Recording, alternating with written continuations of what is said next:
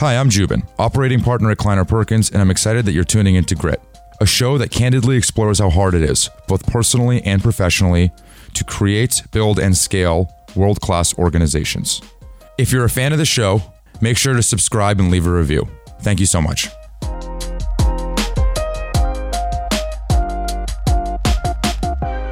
Today on the pod, we're going to try something a little bit different, drawing inspiration from the Spotify year-end in review. We wanted to do a review of 9 episodes and the corresponding 9 guests being really honest, open, and vulnerable. A big reason why I started this show is because I thought that the professional work aspects of careers were often overexplored, and I thought the personal life aspects, for lack of a better term, were underexplored. One of the things that we want to do on this episode is highlight some of those guests being open and vulnerable about some of these personal challenges, which I'm super grateful for. Let us know what you think. Let's begin with Özge Özkan, the Chief Customer Officer at Forder, formerly the CCO of Instabase. She says that the negative emotions that she feels are most often correlated with guilt and fear. Guilt and fear of not being enough for those that rely on her. I ask her how she identifies those feelings and what tools she uses to address them. I used to make this joke, like people talk about burnout, and I used to say, hey, I regularly burn out. I'm like the phoenix. I burn out and then I come back. So at some point, I had to stop that circle because it was not healthy for me. It was not healthy for anyone around me. And that was my trigger. That's when I said, okay, why am I trying to your point, overachieve? And what happens if I don't overachieve? And that was the first question that I asked then. The guilt emotion came to the surface. Because everyone asked me the same question, just like you asked, oh, you're afraid of something. And I was really not afraid of something. So you kind of go through elimination, I guess. You can do this with your best friends or people who really know you, or you can also, for instance, I had a coach that I spent some time to actually peeling the onion with. Someone who can be objective with me. So I'm a big believer in getting that kind of help when you need, because everyone around you is kind of have their own biases as well. And then I also read a lot of psychology books of understanding yourself, where the emotions are coming from. And that helped me to put literature around my feelings. When you're burning out, what does that look like? Like when the phoenix hasn't risen yet, but is still in ashes? What does burnout look like for Özge? Now I know my signals. Burnout looks like for me that I haven't done something lately for myself. That is the biggest indicator of burnout. You know, everything else is taking priority over myself. That's number one. Number two is I'm typically a very detail-oriented, hands-on leader professionally, and I get more and more involved in details. I want to know more data, which is my way of not trusting my intuition or gut feeling because I'm trying to balance it with more and more data. That's my biggest clue in professional life that burnout is either in its midway or it's starting to happen. So you had mentioned you're taking care of yourself. The big buckets that I generally see, especially my past guests, is family, their job, their health, and then their friends and community. Let's use that framing. It sounds like where you usually put the bottom is health, like taking care of you, whether that's going for a massage or eating well or working out. Is that fair? Yep, that's very fair. It's funny. I used to feel the same way. In fact, I used to count my hours in a day. And if I didn't get to 10 hours of working in a day, I would have to make that up. It was an absolute value that I would quantify in order to know whether or not I am, in fact, dedicating enough of my time to my career. Did you count the same hours for dedication to yourself? So what I realized was that when you count absolute hours like I did, I'm not counting the quality of the hours, rather just the quantity. And the trigger for me, what was really important for me to realize was that when I focus on my health, when I work out every day, I eat a salad, skip breakfast, have coffee, whatever it is, the quality of my hours is so much higher, so much better. And so when I realized, like for me, it was selfish. I said, if work is my priority right now, because I don't have kids or a significant other that I need to have in my stack rank, I do a pretty good job with my community and my friends, then I want to be more effective in my job. And I think if I take care of myself first, then the hours that I do put into my career are much higher quality. And I can still put in the same amount of hours. They're just better hours. That's spot on. And you used the word, you were feeling selfish of taking care of yourself because you were thinking that you're transferring hours from one bucket to the other. But actually, you are amplifying all the hours that are available to you. And when you let go of that selfish, again, feeling guilty of doing something selfish, you kind of actually help everyone in your circle. There is this culture, I know your podcast name is Grit, right? There is this culture of pushing for grit, pushing for more hustling, pushing for more work, pushing for to be more aggressive, but no one actually thinks about the dark side of those things and what's the cost of them and how to balance them. So I guess it comes with experience, with age, with the number of burnouts, you have in your life, but sooner or later, I'm noticing everyone is kind of coming to the same conclusion, that self-centeredness is extremely important. What the hell do you do when a bunch of things are going wrong at the same time? That's what I asked Sarah Patterson, the CMO of Samsara, in this next clip.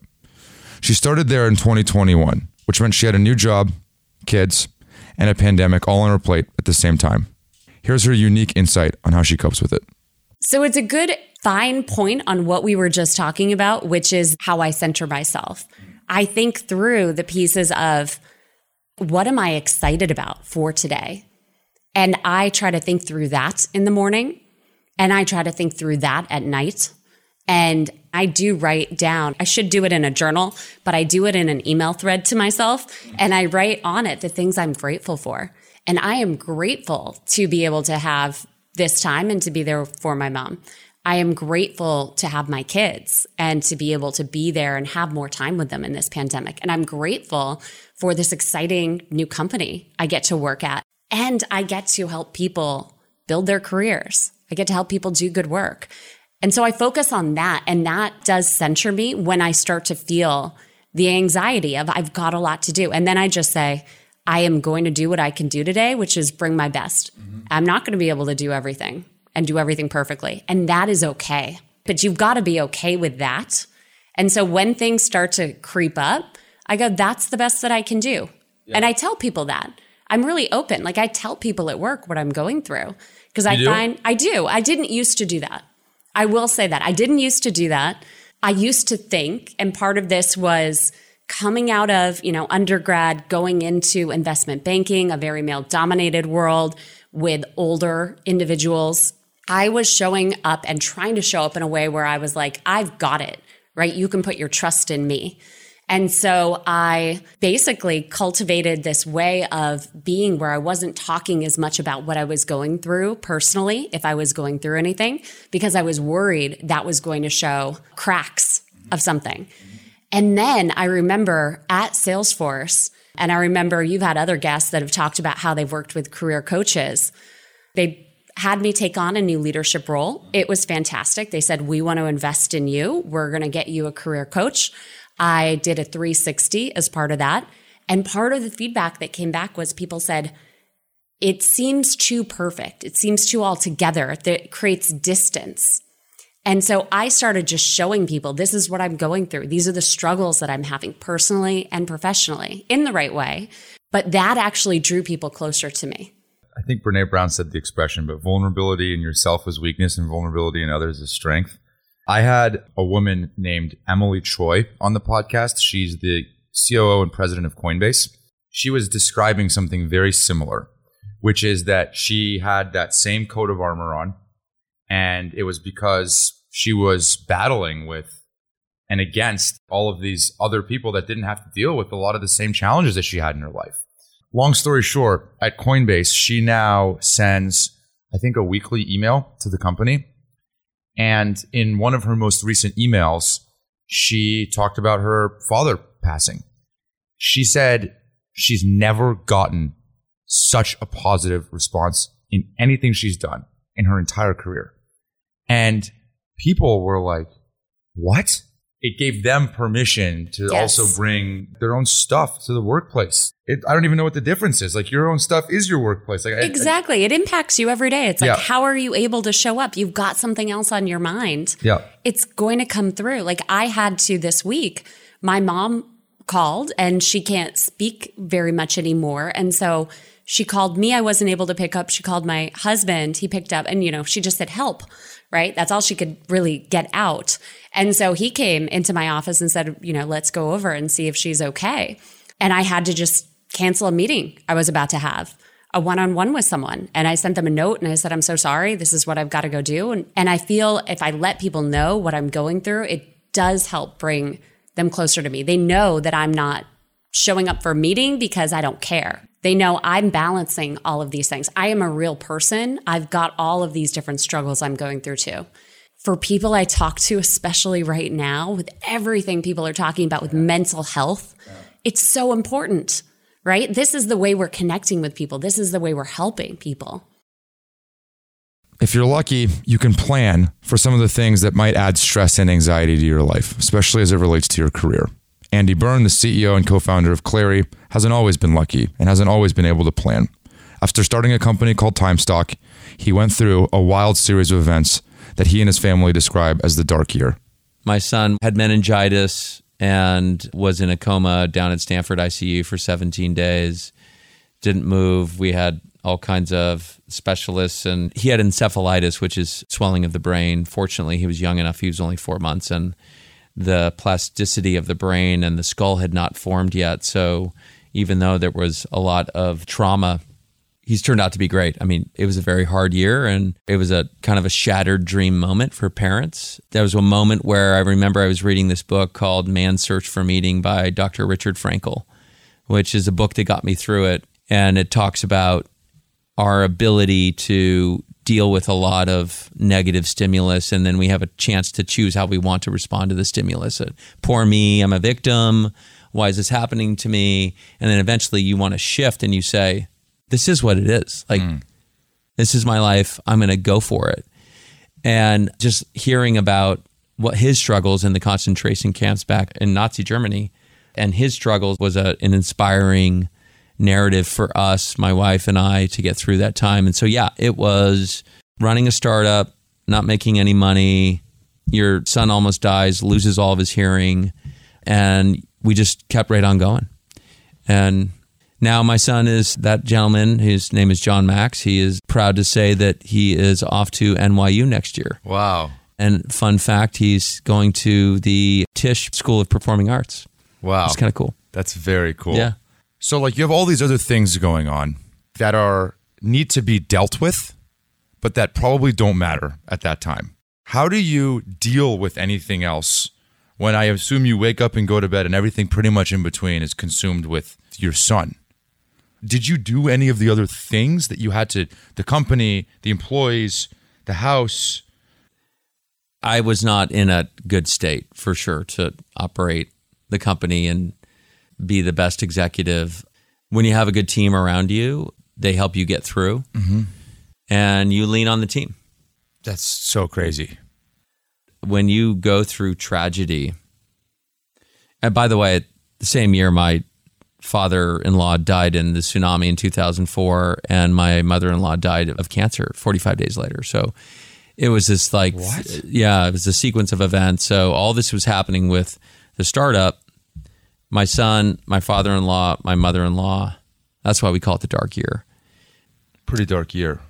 Yeah, I mean, it's pretty much what most people go through in a lifetime. It happened in 13 months for us. And people might be saying, wow, Andy, this is really personal information. Why would you bring that up? I mean, why is it relevant to be talking about this? Because I think a lot of people struggle in life, and you want to share that, they're not alone, and you realize that life can be good again. And I believe that my wife and I see life through a different set of lenses, and there is a silver lining to going through a lot of tragedy, in that you just appreciate the color of the sky, the light breeze that goes through, and meeting a new person that you think is super cool. You're more present, and you're just more grateful for the things that you have in your life.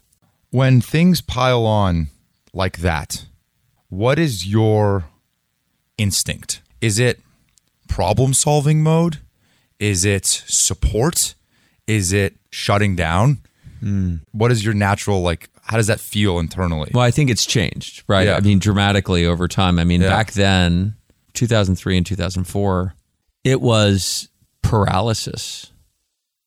It was just don't know how to think about how life is going to be. And I didn't have the mental capacity to deal with a lot of that trauma. And to this day, my wife and I still have PTSD on stuff that we see happen to, whether it's in a movie or something that we see happens to one of our kids where we're jumping out and trying to help even though they're 18 and 19. But the book, Man's Search for Meaning, really calls this out, is that if you focus on how you train your brain to react to a lot of chaos and a lot of negative signal, and if you can just be with it mentally and you can say, wow, this is interesting. You know, there's the idea of why is this happening to me? And I think this is in the book, versus what is this asking of me? What's my job now that I have all of this crazy stuff that's going on around me? Back then I couldn't do that, right? Now I've been doing meditation work for now half decade and I'm 51. And so I'm learning a lot about psychology of how the brain works and how people behave. And I think that how I deal with it now is I can effectively compartmentalize and say, okay, we have a real problem here. Let me be with the emotion. You can't ignore the emotion. The emotion's going to come and, you can't just, you're like, okay, here it all is. I'm feeling it all. This is horrible. Be with it. And then you can say, if you've done that really well, you actually have an easier time of saying, okay, I'm going to go put that on the shelf. And now how do I operate logically and how do I execute? That's a skill set. That's a mental skill set that you can hone over time that I think can be taught. Now, some people don't have the cognitive or psychological ability to do that. They suffer from some sort of disorder, depression, bipolar, whatever it might be, and they can't. But for those that are fortunate enough to have the capacity, you can actually learn this skill and be really good. And so how do we put that in a work context? I started Clary from scratch. We're now 600 people. And when you're at this level of scale, there's always something that's not going right. Like the law of large numbers, right? And that stuff, you have to get really good mentally at just saying, these are things that I just have to deal with. And I remember talking to a colleague of mine who'd said, I came to him with a set of problems and a set of things that were going well. And he said, on the right side, tell me about these good things that happened. I said, well, we had raised and we had closed a bunch of customers and I forget what else it was. Maybe we'd acquired a new office space. On the other side, a key engineer had left. A customer had said that they're really disappointed in the latest release and maybe something else. He said, there's good things and there's bad things. And he went through this mental framing with me of, okay, let's just look and how do you feel about all the good things? How do you feel about the bad things? And you go back and forth and back and forth. And he said, now let's bring them all together. Let's bring the 3 good things and the 3 bad things together and look at them. And how do you feel? And I said to him, I feel neutral. They're just things. They're just moments in time. And I think that learning for me is that you have these amplitudes of good things and bad things and how we deal with the emotional amplitudes of it. Going back to your question about how do I deal with big things, problems that we face, the chaos. If you can kind of smooth out the amplitudes and you can look at them as just things and you can expand yourself out on a longer time horizon is Jubin 10 years from now, what would Jubin say to Jubin today about the current problem? 10 years from now, Jubin's going to say, dude, it's fine. It's all going to work out. I've heard you describe yourself as the old Andy and the new Andy. And I think that that's kind of what you're referencing. Yeah. The way that I was just talking to one of our founders about this. He was just talking about how his emotional band has become so narrow. Like it's very thin in the sense that it doesn't swing. It doesn't swing that much. When I hear about the old and new Andy, is it more specific to learning how to be more just flatline? I think it depends on internal versus external. So what do I mean by that? I actually don't subscribe to the fact that you're supposed to have this, the way you feel versus the way you express. Feeling is internal, expression is external. So on feeling, I think it's really important for you to be able to feel the highs and the lows, to take it all in. We freaking won. That was awesome, right? Take all that in. Use that. And the stuff that's bad, you should be okay with being really sad and really emotional and really bummed internally. Right? But then you should know how to actually use those emotions. When you're external, you are that stable steward. So the emotional band externally is not this bipolar-ish, oh my God, Andy's off the charts, so excited now, oh God, he's so depressed. And maybe that's what that founder meant. My band is more narrow. Yep. Therefore, they're a stable steward, and I feel so much more comfortable around that person because they're just so calm. But internally, I think you should let those emotions, you should really feel into it. Caring for yourself is hard enough, but caring for everyone else on your team is a skill that few leaders have expertise in. The former CRO of Notion, Olivia Nottebohm, is one of those leaders. Here she is a few months ago, talking about the impact we leave on others in the context of what you leave on your tombstone. So I've spoken to people on your team, and I asked them a lot of questions about you. And one of the superpowers that I was told, you're flinching in anticipation. You are very skillful in accountability, but also empathy. And I think those two things, generally speaking, are very hard to do in tandem.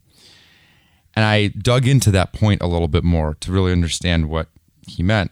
And he told me that after he had his first son, you would send monthly gifts as a reminder that you care. Is that true?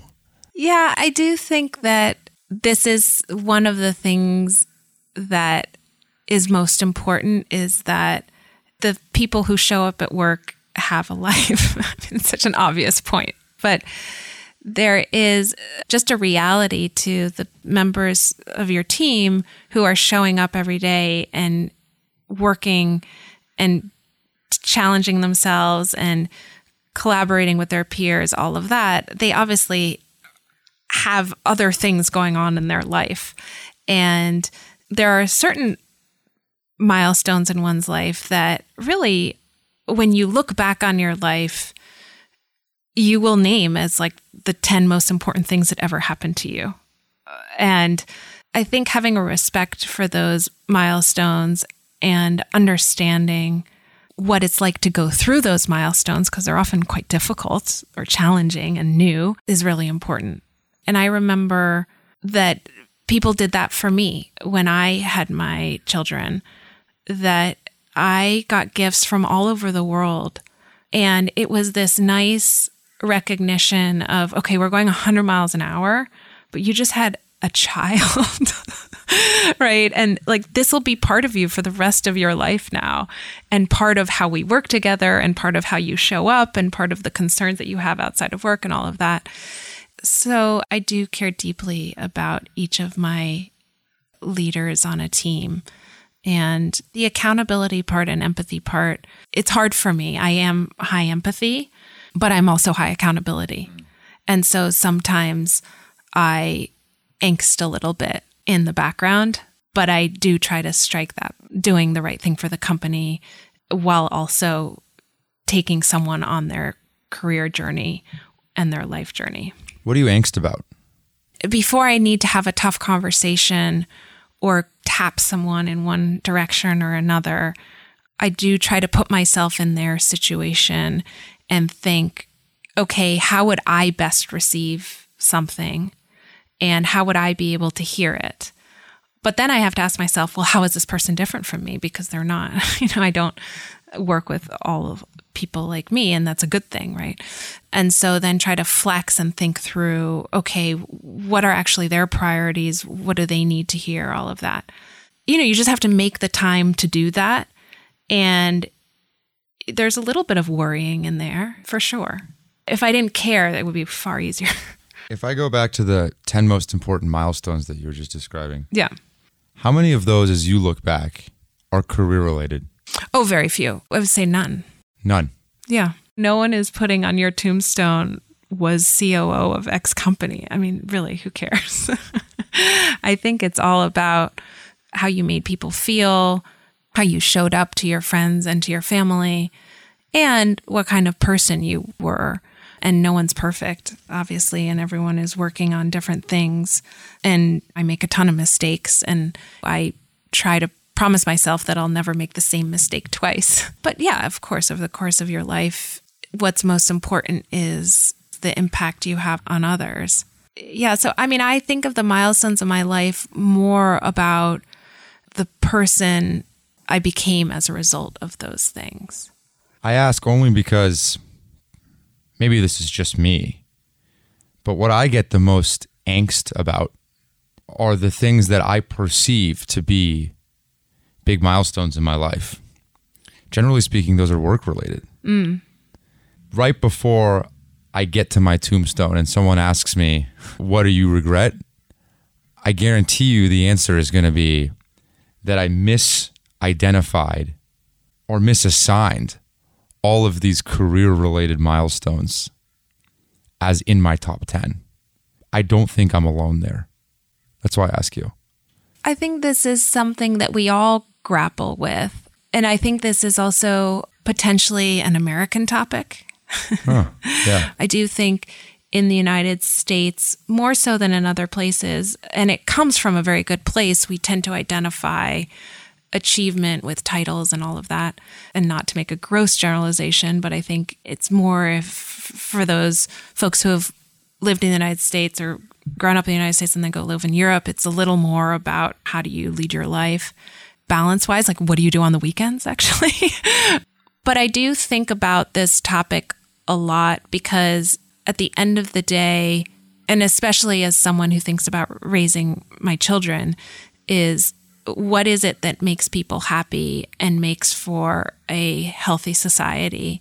You can accomplish great things, and I think it's great that you have important milestones and you're challenging yourself to achieve those. And of course, I have done that myself in terms of putting really hard hurdles in front of myself. But at the end of the day, what matters will be the peace that you have with yourself and not what other people think. And I think that's easy to say, but very hard to convince yourself of at times, or oneself of. And so how do we all sit and ask ourselves the question of, am I doing the thing that I find enjoyment from and where I feel like I'm doing the right thing for my loved ones and my family and society? Yeah, and everyone finds their paths in a different way. Somehow they let me onto Harvard's campus for this one, where we hear from their longtime professor, Mark Roberge. Previously, he was the CRO of HubSpot, and today he manages Stage 2 Capital. Mark describes how on 2 different occasions, his generally manageable level of anxiety became unmanageable. It's extremely honest, extremely vulnerable, and one that I really respect and admire him for going through. You have talked about, actually you haven't talked about, but you briefly mentioned it to me, struggling with anxiety. And I struggle, this is more of a selfish conversation because I struggle with it a lot. And I don't actually know how to talk about it very well because it's a weird thing to talk about. And again, like in a high performing culture where things are going really well, it's a tough thing to talk about because it's like, well, what do you have to be anxious about? Sometimes like I put so much pressure on myself to just do a great job. Like even here, like I'm coming here and I'm like, this is going to be a home run thing with Mark. I'm going to Harvard campus. I know exactly what I'm getting into. It's going to be awesome. But I was really anxious. And I was trying to figure out in the Uber, like, where is that anxiety coming from? And it's because I wanted it to be great. I just put so much pressure on myself to deliver the goods. I want this to be super valuable for people when they listen. So maybe that's a really long setup for like, is that how you experience it? And how did that feel in hypergrowth during those 39 months or whatever it was? Like, was it present? Was it worse? Yeah, I think I probably experienced general level anxiety, which I think you're kind of talking about. And that's probably like what maybe, I don't know, I'm guessing like a quarter of the population experiences for various reasons, where it's public speaking or like being, I don't know, for all different triggers. But I had debilitating anxiety, and I've had two significant bouts of it. One was when I first discovered the degree of my anxiety was right after the 2001 World Trade Center situation, where I was at the Trade Center. I was at Ground Zero and made it through there. But 6 months later, some weird stuff started to happen in my head. Like I felt like I was in a fishbowl and I couldn't talk and I couldn't breathe. And I thought I was having like a stroke or something. And I went to the emergency room and they're like, no, you're having a severe anxiety attack. And I had about a 6-month bout where, if you've seen the movie What About Bob, I was pretty close. Whoa. Like hard to leave the house. So it was severe. And I had to go through a lot of therapy, so a little bit of medication, some natural techniques like meditation and in yoga that I've taken through my life. And I got under control and actually became a pretty good public speaker for a different reason. And then during HubSpot, I had another major one. I was toward the end of my time there, I was giving a speech in front of the company. I had one and I just shut down. In the middle of the speech? Yeah, just shut down. Like everyone's like, ooh, what happened, dude? Like you had a stroke. You just like stopped, like you started blabbering. And I had another 6-month recovery from that. So it was extreme anxiety. And I've got a small amount of medication that I use and breathing techniques and all that stuff. So, you know, I talk about it because there is a stigma associated with it. I think we're crawling out of it. I think the current generation of like millennials and Gen Zs are much more open about it and forgiving about it and don't carry that stigma. There shouldn't be a stigma. And, you know, I'm a bit of like a spiritual Buddhist now, and I'm always looking for my purpose and stuff. And one of those purposes is to talk about this because for whatever reason, society values some of the things that I've accomplished. But when I admit to everyone that I have severe anxiety, it gives other people comfort in talking about it. I've had a lot of people approach me about that to talk it through.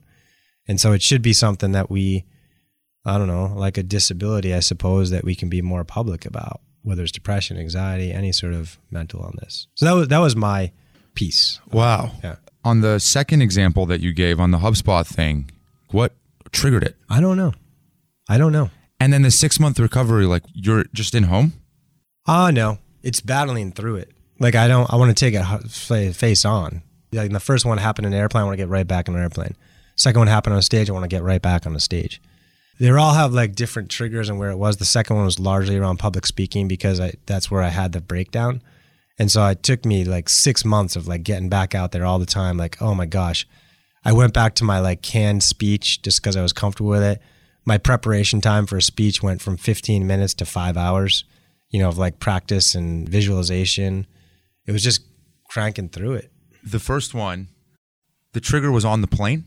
Yeah, that's where it ended up being a little bit. Like obviously 9/11, everyone had their own experience. And what do you mean you're right? I lived across the street, so I was there. Yeah. You know what I mean? Like when I left my apartment, I had to block my eyes from glass that was coming down. Like I was there, right? You know, some really sad things happened that day, and I was very fortunate that I lost one friend, but nothing else major in my life in particular. But then like 6 months later, all these like this weird thing happened to me, and what felt like a stroke. And actually, I didn't know much about panic attacks and anxiety at the time. But then when someone diagnosed me, it was like to the T textbook in terms of the timing of it, like post-traumatic stress disorder. It was like exactly the timing. So that one was largely triggered in airplanes and confined spaces where I couldn't like get out. It's insane, man. I appreciate you sharing. One of the things that I think a lot about is during scale, when entrepreneurs and operators are scaling through these triples, doubles, these just like insanely exponential compounding companies, I believe that the psychology of scale is actually more difficult than the tactics of scale. Probably right. more people talk about the tactics. Yep. But I believe you can learn the tactics from others, bring on people to help you, hire people, advisors, all of those things. What do you think? Absolutely. Yeah, psychology is a big play. I'm trying to like bring that back to my world because it's like there's so many. Like the endurance. Yeah, because I'll give you an example. It's like I warn my students when like they're on the founder track and they're signing up to 80 hours a week, don't see your friends, don't see your family, ramen noodles. Like, just be careful. That's the story. And that might be the first 6 months, but you can't last 10 years. You know, they always say the classic, like, it's a marathon, not a sprint. And that certainly applies here. But I'll give you specifics on what that was for me. Pretty much every day, my calendar was blocked from 2 to 3:30, and I worked out. You know, all through the crazy journey. I was trying to figure out my out schedule because I had an hour commute from the North Shore. For a couple of months, I was trying to get up at 5 a.m. to run before. That was hard. A couple of months, I was trying to get home at 8 o'clock and run after dinner, and that was hard. And I realized, why don't I just join a gym right next to my office, cruise out at 2 every day? I have my stuff there. No one even knows I'm gone, so I don't have to worry about the cultural impact. In fact, like nowadays, people might talk about it, but I had to do it. That was me. When everyone else smoked a butt or played foosball, I went for a run. And I did I was up at 7 on the phone, drove into work. By the time 2 o'clock hit, I had 7-hour day in. I went for my run. I was ready for the next 7 hours. So I did that every day. And I can't tell you how many like huge quarterlies, like the minute you slip on anything to push that, you're screwed. I did not let that slip, no matter what was competing with it. And the other piece was I had my young family during that journey. I left the office, and people knew this. I left the office at 3:30 every Wednesday and Friday to see my kids. So every Wednesday and Friday, I had a good 5-6 hour stretch, had dinner with them, put them down, put them through the shower routine on Wednesday and Friday. And every weekend I worked, never when they were awake. During the 2-hour nap, 7:30 they were in bed. I mean, they were 3 and 4, whatever. They were in bed at 7:30. I could put 5 hours in on a Friday, Saturday, Sunday night. So I found my 80 hours, but I was a very present dad, I think, given the job I took on, and I maintained my health. There aren't many interviews that I'm legitimately nervous for, to the point where I have to have a glass of wine before I sit down with my guests. Arianna Huffington was one of them. I wasn't nervous because of who she was, but because of what she represented. She delivers on everything that she represents from a very, very early age. Enjoy. There was never a moment when we thought it wasn't going to make it. There was a moment when we didn't know how sustainable it would be in terms of profitability. But that's when I collapsed in 2007, having bought into the collective delusion that in order to succeed, I had to be always on. I didn't have time to take care of myself. I was a founder. I was a mom. I was divorced. So I collapsed, hit my head on my desk, broke my cheekbone, and that was the beginning of my realizing that burnout was not just my problem, but a global epidemic. So I started covering these issues exhaustively on the Huffington Post. And in fact, by the time I left in 2016, 50% of our traffic wasn't coming from politics. That's incredible. I've heard a backstory. Tell me if this is true or not. So you were going around evangelizing, not as a business, but just evangelizing this idea that burnout is a serious problem in our society. Did Jack Ma, did you go visit him, the founder of Alibaba? What happened is that Jack Ma was holding the first women's conference that Alibaba held in Hangzhou, his headquarters. What year around was this at? That was 2014. That was after not the Huffington Post, before Thrive as a business started. Exactly. Okay. So I was invited to come and speak. I had just published Thrive, the book. And when I was asked to go and speak, I assumed they wanted me to speak about media because that's all I was speaking about. And I was told by Joe Tsai, who was like Jack Ma's number 2 at Alibaba, no, we want you to speak about Thrive. He said, Jack is really interested in that. So I went, I spoke, and then that night, Jack had a dinner for the speakers, and I was sitting next to him, and he had heard my speech about the need to move beyond success being fueled by burnout and what it was doing to individual lives and the culture. And he said, if I were you, I would leave the Huffington Post. You've done that. And launch a company around these themes and bring it to businesses. And he said, if you do that, I will invest. And at the time, I honestly thought he was crazy. I had absolutely no intention of ever leaving the Huffington Post. I loved it. It was doing incredibly well. We were in 18 countries. We had won a Pulitzer. It was a big global media company. And it was my baby. It had my name. Why would I leave it? He planted a seed in a way, because 2 years later, I did leave. I had gotten to the point where I thought, as I was going around the world speaking around these themes of Thrive, and then a book I wrote on sleep, the sleep revolution, I realized the conversation had changed. We had moved from, does anybody really need to sleep? Isn't that for losers? Isn't John Bon Jovi right? I'll sleep when I'm dead. To, yes, I know, but how do I do it? So we had moved from, do I need to do something, to how do I do it? And I couldn't do that through a media company. I had to build a behavior change technology company. And that was really my mission and my passion by then. And it was incredibly hard. I can't say that it was an easy decision. I remember talking to a friend and saying, I just don't know what to do. I'm making this list of pros and this list of cons. And she said, don't make lists. You know what your heart wants. Close your eyes, take a deep breath, and jump. And that's what I did. So I was literally leaving a very successful company to go do a second startup. In your mid-60s? 66. And starting in a little office in New York.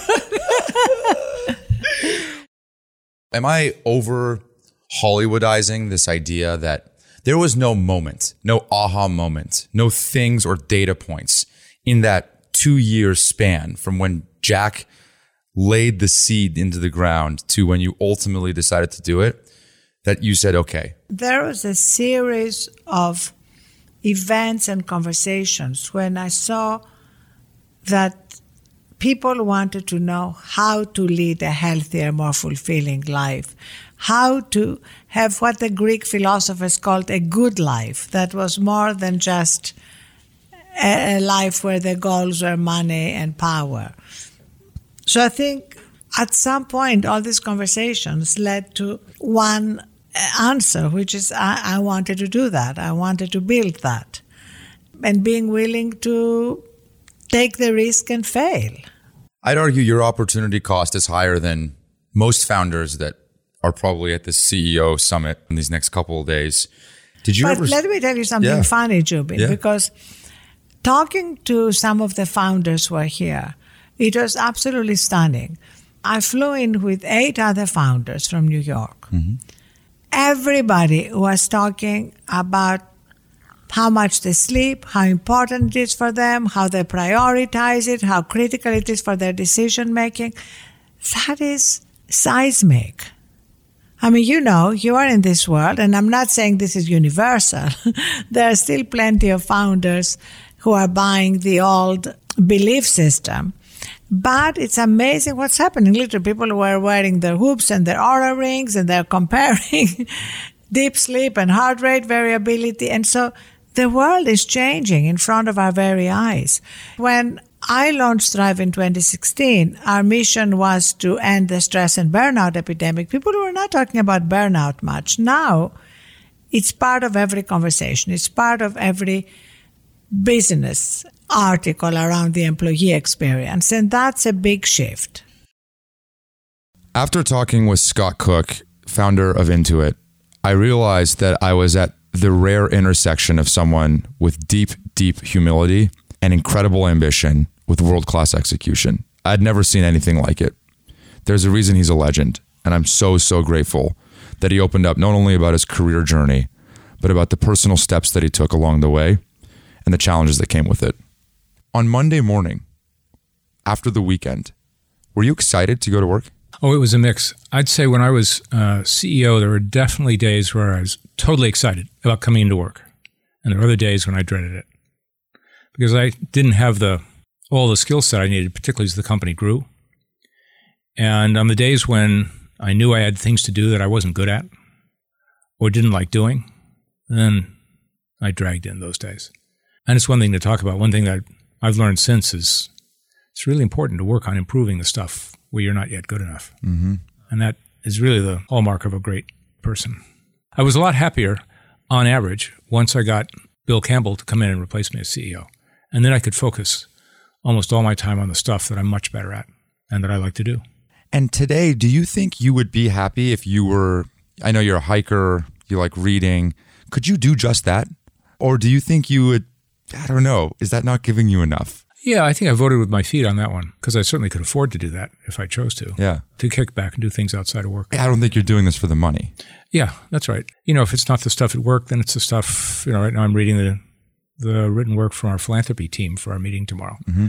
So we kind of act like a venture capitalist in a way, but without getting equity, and invest in nonprofits. But we have the same discipline and rigor, and there's a lengthy memo in advance that describes the decision the team wants to make, and my wife and I review that, and then we do team meetings. So it's the same sort of work I do at work, and then we coach our team on how we can do better. So it's the same kind of work. I think it's just the mix. You want to make sure you get enough personal time in the mix, and I get more than the rest of the employees that into it.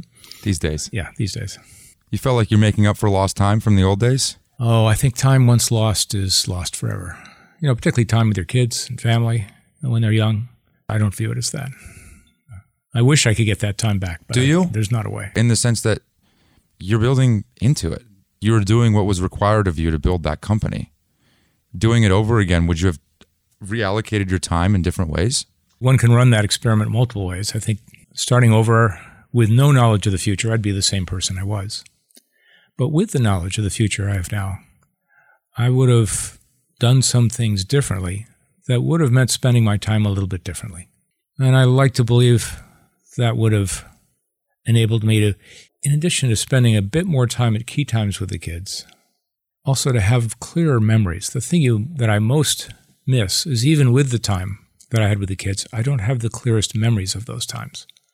And I'd love to be able to replay the movie in my mind of those times because they were so rich and meaningful at the time. And joyful. And joyful and painful. You get the whole mix, the whole panoply of emotion. But it's that ability to live and relive that I really miss because life was such a rush. Do you think that you don't recall that time that well because there was just so many things happening? Or do you think it was the specifics of, maybe I'll ask a different way. Do you remember the times of joy and pain in work more vividly than you do those times in your personal life? No, I think I have faded memories of both. I'm not a writer, but I wish I were, and I could have jotted and made some sort of little journal entries every day, just noting what was important in the life of the day. I would treasure that today if I had it. And the reason I ask is maybe like, do you think you were not present in the personal life because you were consumed with work? Or do you think maybe you're not present in work because you were consumed with the personal life? And just really hard to find that balance when they're competing priorities in that way. And life is filled with competing priorities. It's always that way. And if you don't feel priorities competing, then you probably feel left out. Isn't it hard to regret that looking backwards? Isn't it just unfair because you were doing what you thought was best at that time based on the set of circumstances? Yeah, I don't regret the time use as much as I regret not having the clear recollections of the times that I had at work with the family. Some people just have that gift of recollection. Bill Campbell, for example, he could cite chapter and verse of meeting after meeting he'd been in, discussions he'd had with people, this rich memory. And I wasn't born with that gift. So the intervention is find some alternative way of recording that. And I wish I had done that. Maybe wake up each morning and write what was significant yesterday. When I sat down with Tom Mendoza, former president of NetApp, I realized that it actually might be possible for one person to put an entire company on their back. There's a catchphrase that he uses a lot that I wanted to ask him about. And I realized it's more than a catchphrase. It's a pivotal moment in his career. boiled down to a simple sentence. Here's the clip. I speak first. You've said that in business and life, you find out you have a friend when you have a problem.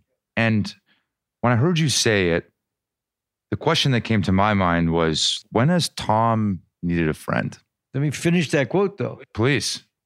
You find out if you got a friend in life when you have a problem. And unfortunately, in business and in your personal life, almost everybody's had the experience where people you expect to step up don't. People you never thought would do. And your relationship changes forever with both sides. So you think back to a big problem you've had, and maybe you went to somebody for help. Some people will come through and others will disappoint. And have you experienced that? I have, yeah. When the dot-com bubble happened, there was a lot of things that were very problematic. One case, I let my expenses get ahead of me, thinking I had that money and I didn't. And I'll never forget going to talk to Dan Werman about it. And I wasn't asking him for anything, but he said, if you need anything, I'm going to take care of it. Personally, I'm going to take care of it. Never came to that, didn't have to do it. But I'll never forget the fact that he said that to me and meant it. Now, I can tell you in other times, so I went to Stanford in '89 for their Stanford Executive Program, and I got a new boss right before that. Guy had never sold in his life, came out of manufacturing. But we needed a VP of sales, long story short. And I met this guy, and he said to me, I'm not sure about you. You're too much of a sales guy. I'm looking at him like, I run sales. I ran half the company sales, half the U.S. And the guy who they put in the East came out of marketing. And this guy, he said, he's got much better slides than you have. That's what he said to me. I said, he has much better slides than I have. That's really what we're going to go down. And so I had been in the company 8.5 years. And I was pretty certain I didn't want to stay in the company. I went and saw the CEO who I was close to. And I said, look, I think it's time for me to go. He's like, why do you say that? I said, you're not as involved as you used to be at all. The people that you're putting in, I don't respect. I don't think our company's going to do well. They got bought out for not a lot of money 3 years later after being very, very successful. And I said, so I just don't want to be a problem. And he said to me, well, you had put on your reviews that you want to go to either Harvard or Stanford for their executive 6-week program. Because I just thought that would be a good thing to do, because you're in with a lot of non-tech people and you get rounded out, I thought. So he said, why don't you do that? I hear what you're saying. I'm going to make significant changes. When you get out, if you feel like I've done the right things and you want to be a part of it, I'd love to have you stay. So I go to Stanford, and you're not allowed to stay in your job when you do that. And I'm getting calls from people who work for me. Man, this guy's saying negative things about you. This guy who's just coming in, he's like, oh, I'm uncovering all kinds of stuff, which is all ridiculous. He was setting it up, right? And I was super popular in the company. So he had to set it up like I was over my head type thing. And so I come out of there, and I didn't feel one moment of tension because I didn't care. If it was either going to get a lot better, or I don't want to be a part of it. I get out, and I went and saw the CFO of the company, who was a good friend. And I could tell he was influenced by this guy, because he said, I understand there's some issues in this and issues in that. I said, you understand that? Yeah. I said, so you're not asking me a question. You're understanding something you don't know anything about. Is that really what's going on? And he said, well, I'm just telling you, I'm hearing. I said, I know what you're hearing. So this guy comes in, who's my new boss, and he started to pontificate about something. I said, let me make this simple for you. I'm leaving. And he was terrified because I was close to the CEO. And that really was his only concern, that I could screw up his life. Nothing to do with the business. And he said, well, we'll have to negotiate a package. I said, whatever you give for the amount of time, I've been here 8.5 years. I'm one of the guys. Whatever that is for everybody else, give me that amount. I want to leave now. I thought he was going to throw a party. He was very, very excited. Best thing I ever did. He said, do you have a job? I said, no, I didn't have a job before I had this job. I just don't want to work for you. Same thing I told the CEO of the other company. I said, you clearly don't want me on your team. That CFO told me many years later, that's one of the reasons he thought the company failed. That guy, within 6 months, tried to go to the board to get the CEO fired. Wow. He was trying to, right? But my point was, at that time, people around me that I knew real well, a number of them drifted, even though they knew me, started to listen to stuff that was stupid.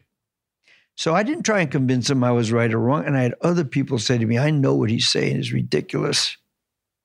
It was things like, I'm not close enough to the business. I was closer than anybody else. It was just inherently false. But if you're not in the room when the discussion's happening, people could sell anybody anything. And so I knew a number of the people who came with me to my next couple of companies that knew what I was right. And the other people no longer mattered to me. Wow. So I always believe you find out if you got a friend when you got a problem. Everybody's on your side when you're winning. Go back to that .com bubble. I found out I had tons of friends. I honestly didn't have anybody react poorly. Some people said I got to leave for my own family. That's fine. That's not it. But I'm talking about when you really need help, who steps up?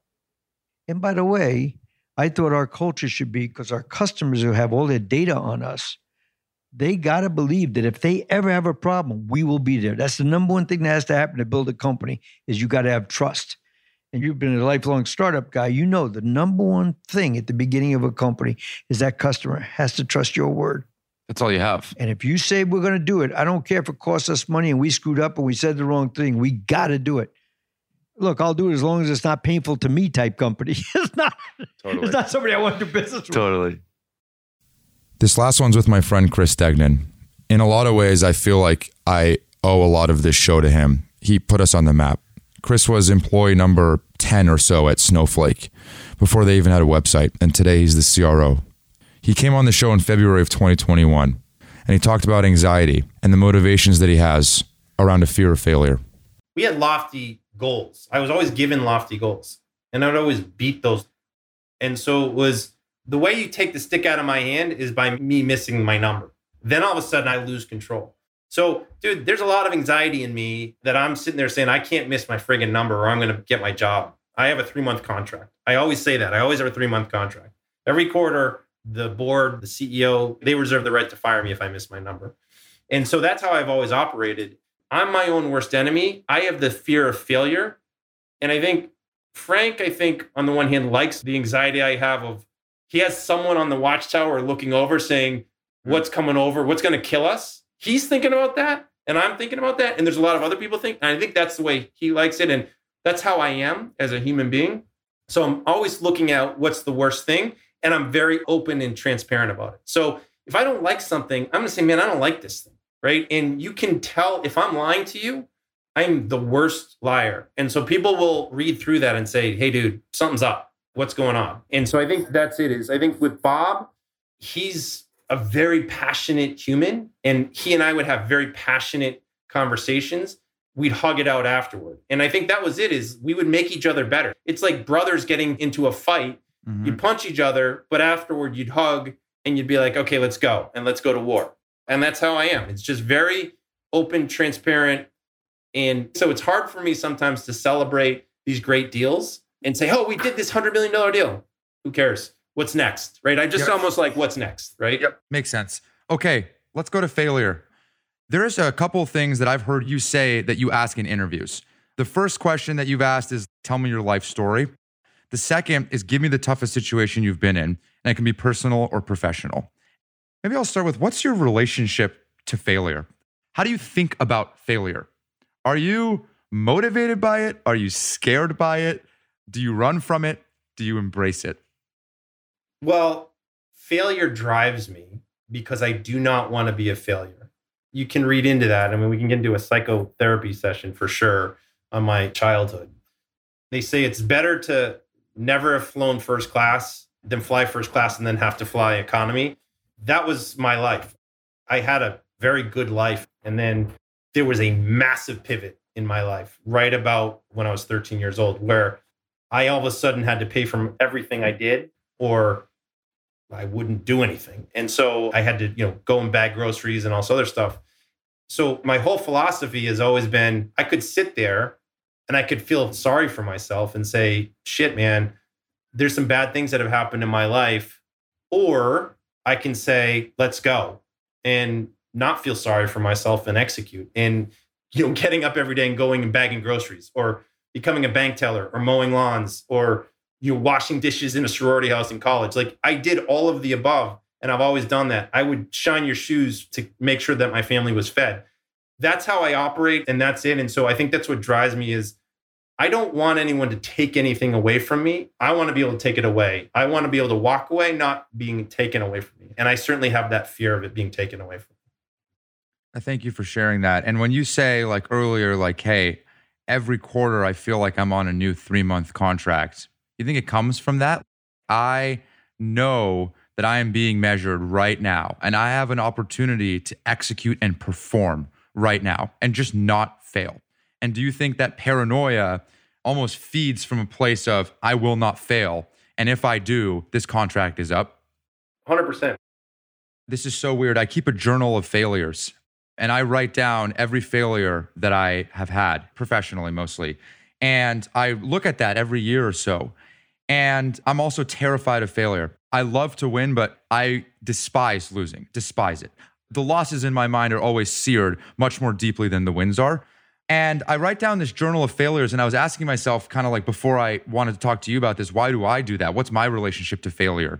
I thought it's probably because failure is a very temporary state. And I've always thought of failure as something that happened, and then how did I respond to that? And I think when I look back on it, I reflect on what it taught me about me in order to overcome that. And I can look back on those failures and say, oh yeah, I'm doing okay right now, because failure was ephemeral. And then I got over it and I did something about it. And that gives me strength today. Does that resonate? Do you feel that way? Is that weird? I don't know. No, it's not weird at all. I mean, I mean, we're a little bit screwed in the head thinking that way, but I think, yeah, man. I mean, I think that's how I think about things. I mean, look, I saw the writing on the wall. I looked at Bob Muglia as like a father to me, right? I mean, it was heartbreaking, literally heartbreaking to me to see him taken out of Snowflake. And I kind of go back in my mind of saying, what could I have done differently to make that not happen? And yeah, I mean, that was a big deal. And then there's like little other things along the way. Can you talk about a couple of those scars? Any moments that are shining beacons of cringing inside, of things that you were pretty obvious failures for you? And again, in this meteoric rise, I remember there was 10 reasons why Snowflake as a company was supposed to fail. AWS will kill you. Hadoop will kill you. Gross margins will kill you. Switching costs will kill you. Hiring multiple CEOs will kill you. Your subscription pricing model will kill you. Sales and marketing costs will kill you. There was all these existential moments of Snowflake. What about for you? Any moments that you feel like sharing? I think there's organizational errors that I've made. I grossly misunderstood the importance of sales operations. That's one. As we scaled, people say it's important. As head of sales, it's the hardest job to fill. And it's probably one of the most important jobs to have, is having a partner that can help you. And also making sure that that partner has the appropriate resources. A lot of times you don't want to fund that. So the other thing is, I had someone working for me who managed up to me extremely well. He and I had a tremendous relationship with. He was like my old boss from EMC, two people that I respected. He was extremely tough, but I became disconnected. I said, oh, the numbers look good. Everything's fine. The numbers can lie to you. You have to see through the numbers. You have to actually look in and say, how are things going? Because people will put up with only so much because the company's a rocket ship, because you're part of this. And there are mistakes like that around people that I regret, that I kind of check. I don't know if checkout's the right word, but just kind of let that happen. And man, those are material mistakes that I made culturally for the company. And those are things that are cringeworthy to me, that I let that happen. And you constantly have to do things like, okay, what do you do to avoid that? You try to do skip level meetings. You try to talk to more people. People don't view you as human. I mean, I remember being at Sales Kickoff this year and someone coming up and saying, oh my God, it's Chris Degnan. I'm like, so what? I'm not some amazing person. Let's have a real conversation. So I think trying to consistently keep it real and understanding everyone in the organization, making time for as many people as you can without driving yourself insane, so that you can have a real pulse on what's happening in the company. That's it. Thanks for tuning in. Hopefully you enjoyed what is a special episode of Grit. If you absolutely loved it, reach out to me, post it everywhere on LinkedIn and Twitter. If you absolutely hated it, do not reach out to me and don't post it anywhere. Reach out to my team. Remember, links to everything that you heard are in the show notes. I also want to give a really special shout out to all 115 guests that I've had until this point. It is one thing to be successful. It is another thing to be willing to come on a show with Joubin for an hour and a half and talk about the challenges that come with the success. I couldn't be more grateful to my guests for doing that, and I know the audience feels the same way.